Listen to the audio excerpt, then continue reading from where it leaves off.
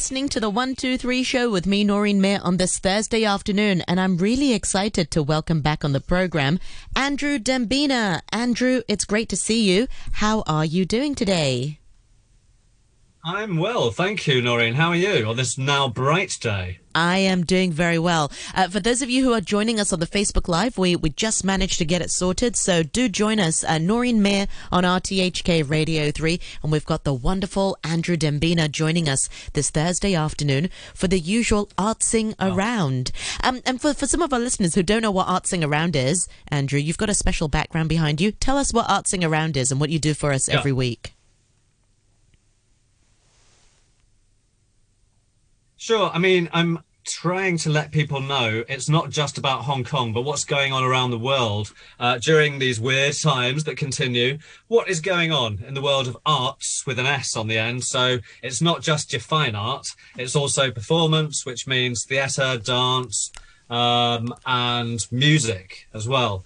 And also, we've overlapped once or twice into the worlds of design, which I will be today, because to mention an obituary of a designer who was also a great painter that people might not have realised was a painter as well. I'll get onto that. But the background you mentioned behind me right now is something by an African artist. Her name is Ekene Emeka Maduka, and she's from Lagos. She's a young artist, contemporary, very collectible, and really a big one around the world in terms of people wanting to see what she's producing and for some people to snap up her work. The picture behind me is called After Hours, and it's her, a self-portrait. I'm moving my head for anyone who's watching out of the way so you can see the artist herself, and then a couple of friends in the background, bit of a cropped picture, but you can look her up online. Her name again is Ekene Emeka Maduka. I mean, you need to probably do a few versions of the spellings on that, or I can tell you. Yeah. But I don't want to waste time. I've got so much to tell. That's such a cool self-portrait.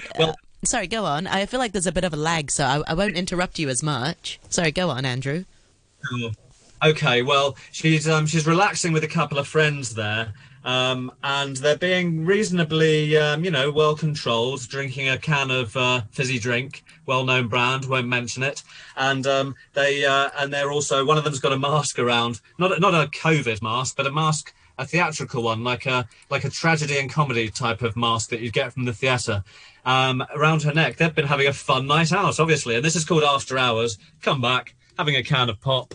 And it's just a really, you wonder what's been going on before this, really, when you look at this painting. She's got a very kind of illustration style. Right now, the reason I've got her work behind me is that the first bit of news that I wanted to mention is that according to art publications, Africa's art market has been growing tremendously during this year. And that's a really surprising tale, because in a year that has seen gallery closures and cancellations and postponements internationally of art fairs and exhibitions, Africa has been on the up.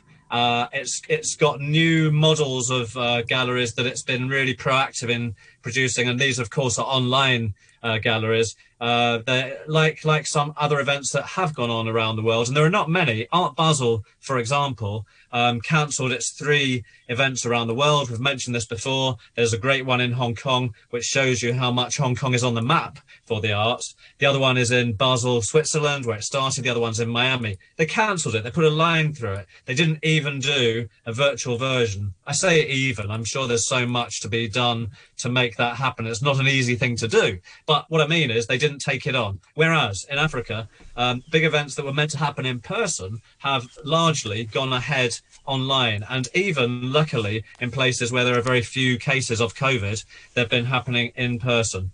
Wow. Noreen, I'm just saying, wow, I thought you were about to say something. Yeah, I was, but I was going to say that's really impressive that they still manage that people can still enjoy art. I suppose, this would never happen in Hong Kong. We've had to close everything.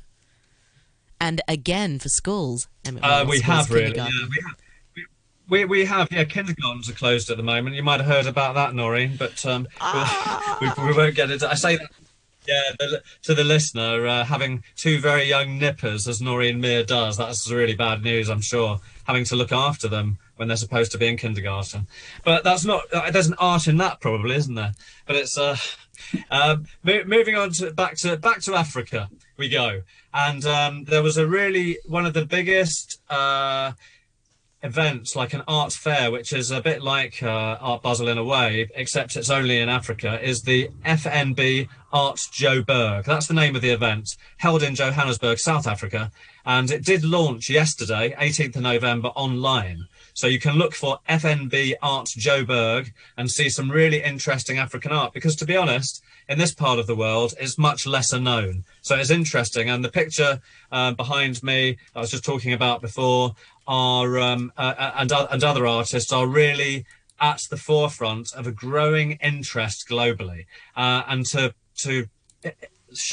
illustrate the global interest, there have been one or two before the lockdown in the UK. There were some art fairs happening in the UK, and there was a big one in London, an annual one called the 154 London, and the African from the different countries of Africa, artists, actually some of them sold out. And Ekin Emeka Maduka, who is in the picture, who painted the picture behind me, and she's in it in a self-portrait herself, she actually sold all of her paintings through the gallery that represented her in London just a few weeks ago. All right. In that 154 London presentation before it shut down. For some of our listeners who want to look it up, do type in, maybe Google 154 London art, and then you'll be able to see their website, which is 1-54.com. Don't just type in 154 London, because you'll probably come up with the bus route, as I did. So don't forget the hyphen. Yeah. So in Africa as well, there was a really big exhibition that happened online, Nigeria's #1 art event, which was has been postponed actually from earlier this month. It's just about to unroll in early December. And Nigeria, I don't know if you've heard in the news, but they've had a lot of civil unrest there recently. And it's so Art Times Lagos is about to happen, and they are going to have a whole section that's going to include 100 plus protest works with the subject matter of protest against the regime there, because the delay from the beginning of November to the beginning of December was nothing to do with COVID in Nigeria. It was to do with a political unrest that was going on in the country. So interesting that that the organisers of the arts fair have got the courage to hold 100 protest works alongside the artists' work in galleries that would be standing anyway. So you have the regular work by galleries that are going to be showing, plus these special editions about the kind of political turmoil that's been going on there.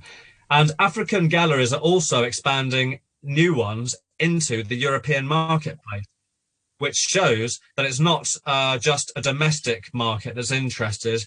We talked about London before, the 154 event. Those, of course, were being sold to other people. But independent galleries that have a gallery that started in African countries have been opening in London. 2 of them in the last 6 months have opened. One of them is called Accra Gallery, and that's ACCRA. You could look that up.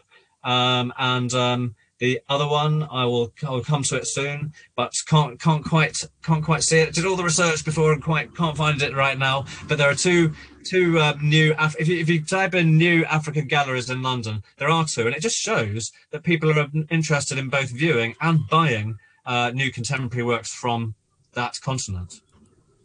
I'm trying to what I'm doing right now, this minute, is going through some of the ones that, like artjoburg.com, and I'm putting it into our Facebook video. So for some of our listeners who want to revisit it also after the program, please do so. By the way, Andrew is joining us from now until 2:55, and you can see him on Noreen Mayer on RTHK Radio 3. So I've just managed to put artjoburg.com there, and also 1-55.com. Which those are the 2 that I've managed to put there. Okay, well, we move away from Africa for and it's a huge, so many countries there. Really do check it out. Exciting part of the world for fine art right now. But we move from there to a sad loss of an art and design legend from Japan who was based in Paris, who unfortunately passed away in the recent couple of weeks, and that is Kenzo Tadaka. So Kenzo, who some listeners may have heard of or sort of vaguely heard the name as far as a fashion brand goes, which was once upon a time started by himself and then taken over by the great big corporation LVMH. He died at the age of 81 from complications sadly linked to the coronavirus in hospital in Paris. And that was a couple of weeks ago. He'd made his home in France since the 1960s. And he's known for his bright graphics, and a lot of jungle-inspired prints is how he started.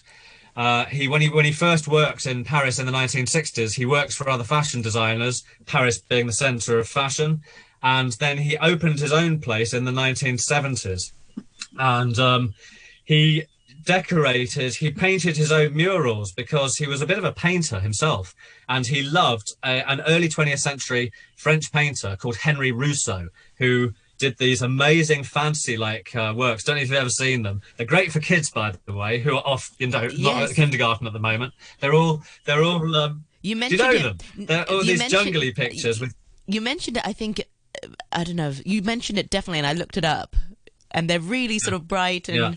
Very, very kids friendly. So happy. Even I like it. Yeah, I approve. I don't mind them. Yeah.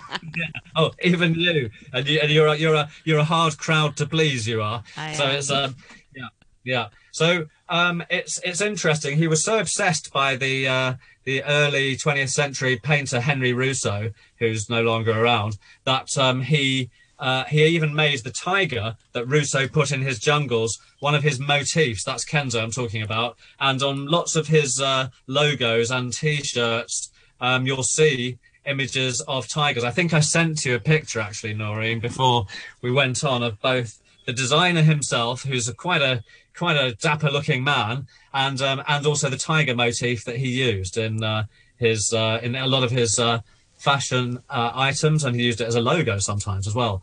On the Facebook Live.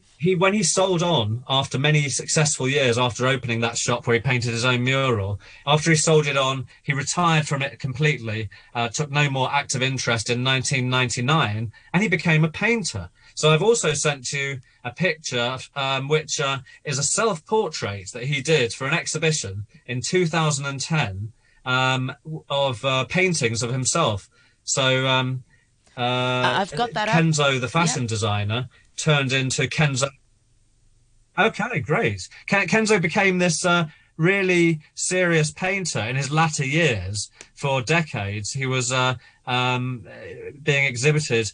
He had this very famous name for fashion, of course, which helps when you're trying to become a new artist exhibiting. But you can see that painting there, Noreen. I mean, there's no kind of elongation and idealization of himself. It's pretty much what he looks like, with a very colourful kimono with, you've guessed it, a tiger as part of the decorative image on his kimono. Even up till last year, he was doing things of an arty nature that would fit into Art Sing Around. He actually made the costumes for an operatic performance of Puccini's Madame Butterfly that was performed in Tokyo in 2019. And he was really non-stop. He was 81 when he passed away a couple of weeks ago. But in January this year, he launched K3, a brand of furniture, ceramics and fabrics that he'd been working on for 3 years. So up until his last year, he was really involved with everything artistic. There was no stopping of him. Wow, good for him. No, until a couple of weeks ago. Yeah. So, but really, sorry, I'm not joking. But 81, that's he remarkable. Was, earlier in the year.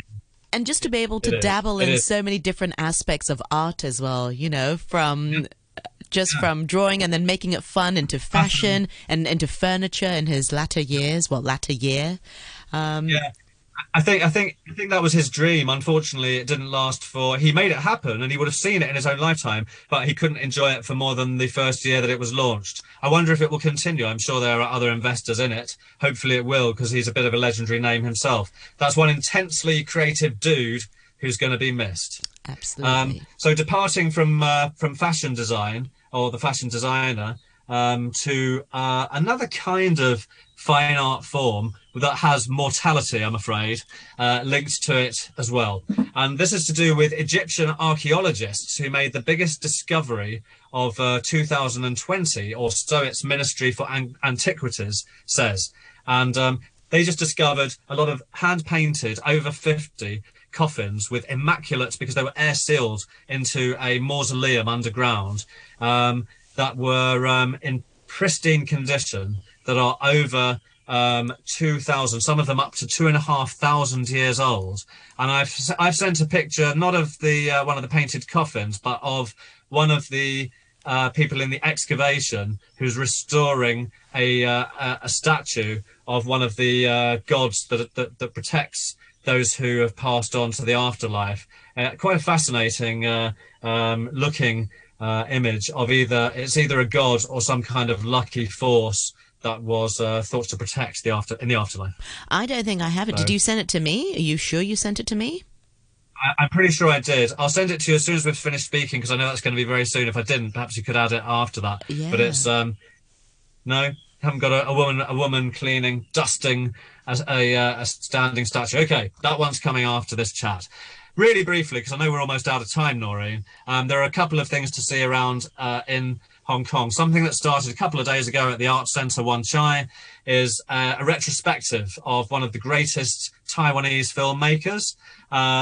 That is Wang Tun, and his films just started being screened. He does historical and modern dramas as well as feature-length animations, and they are on at the Arts Centre from now until the 22nd of this month. Got time to squeeze another one in, or is that enough, Noreen? Okay, yes, 30 seconds.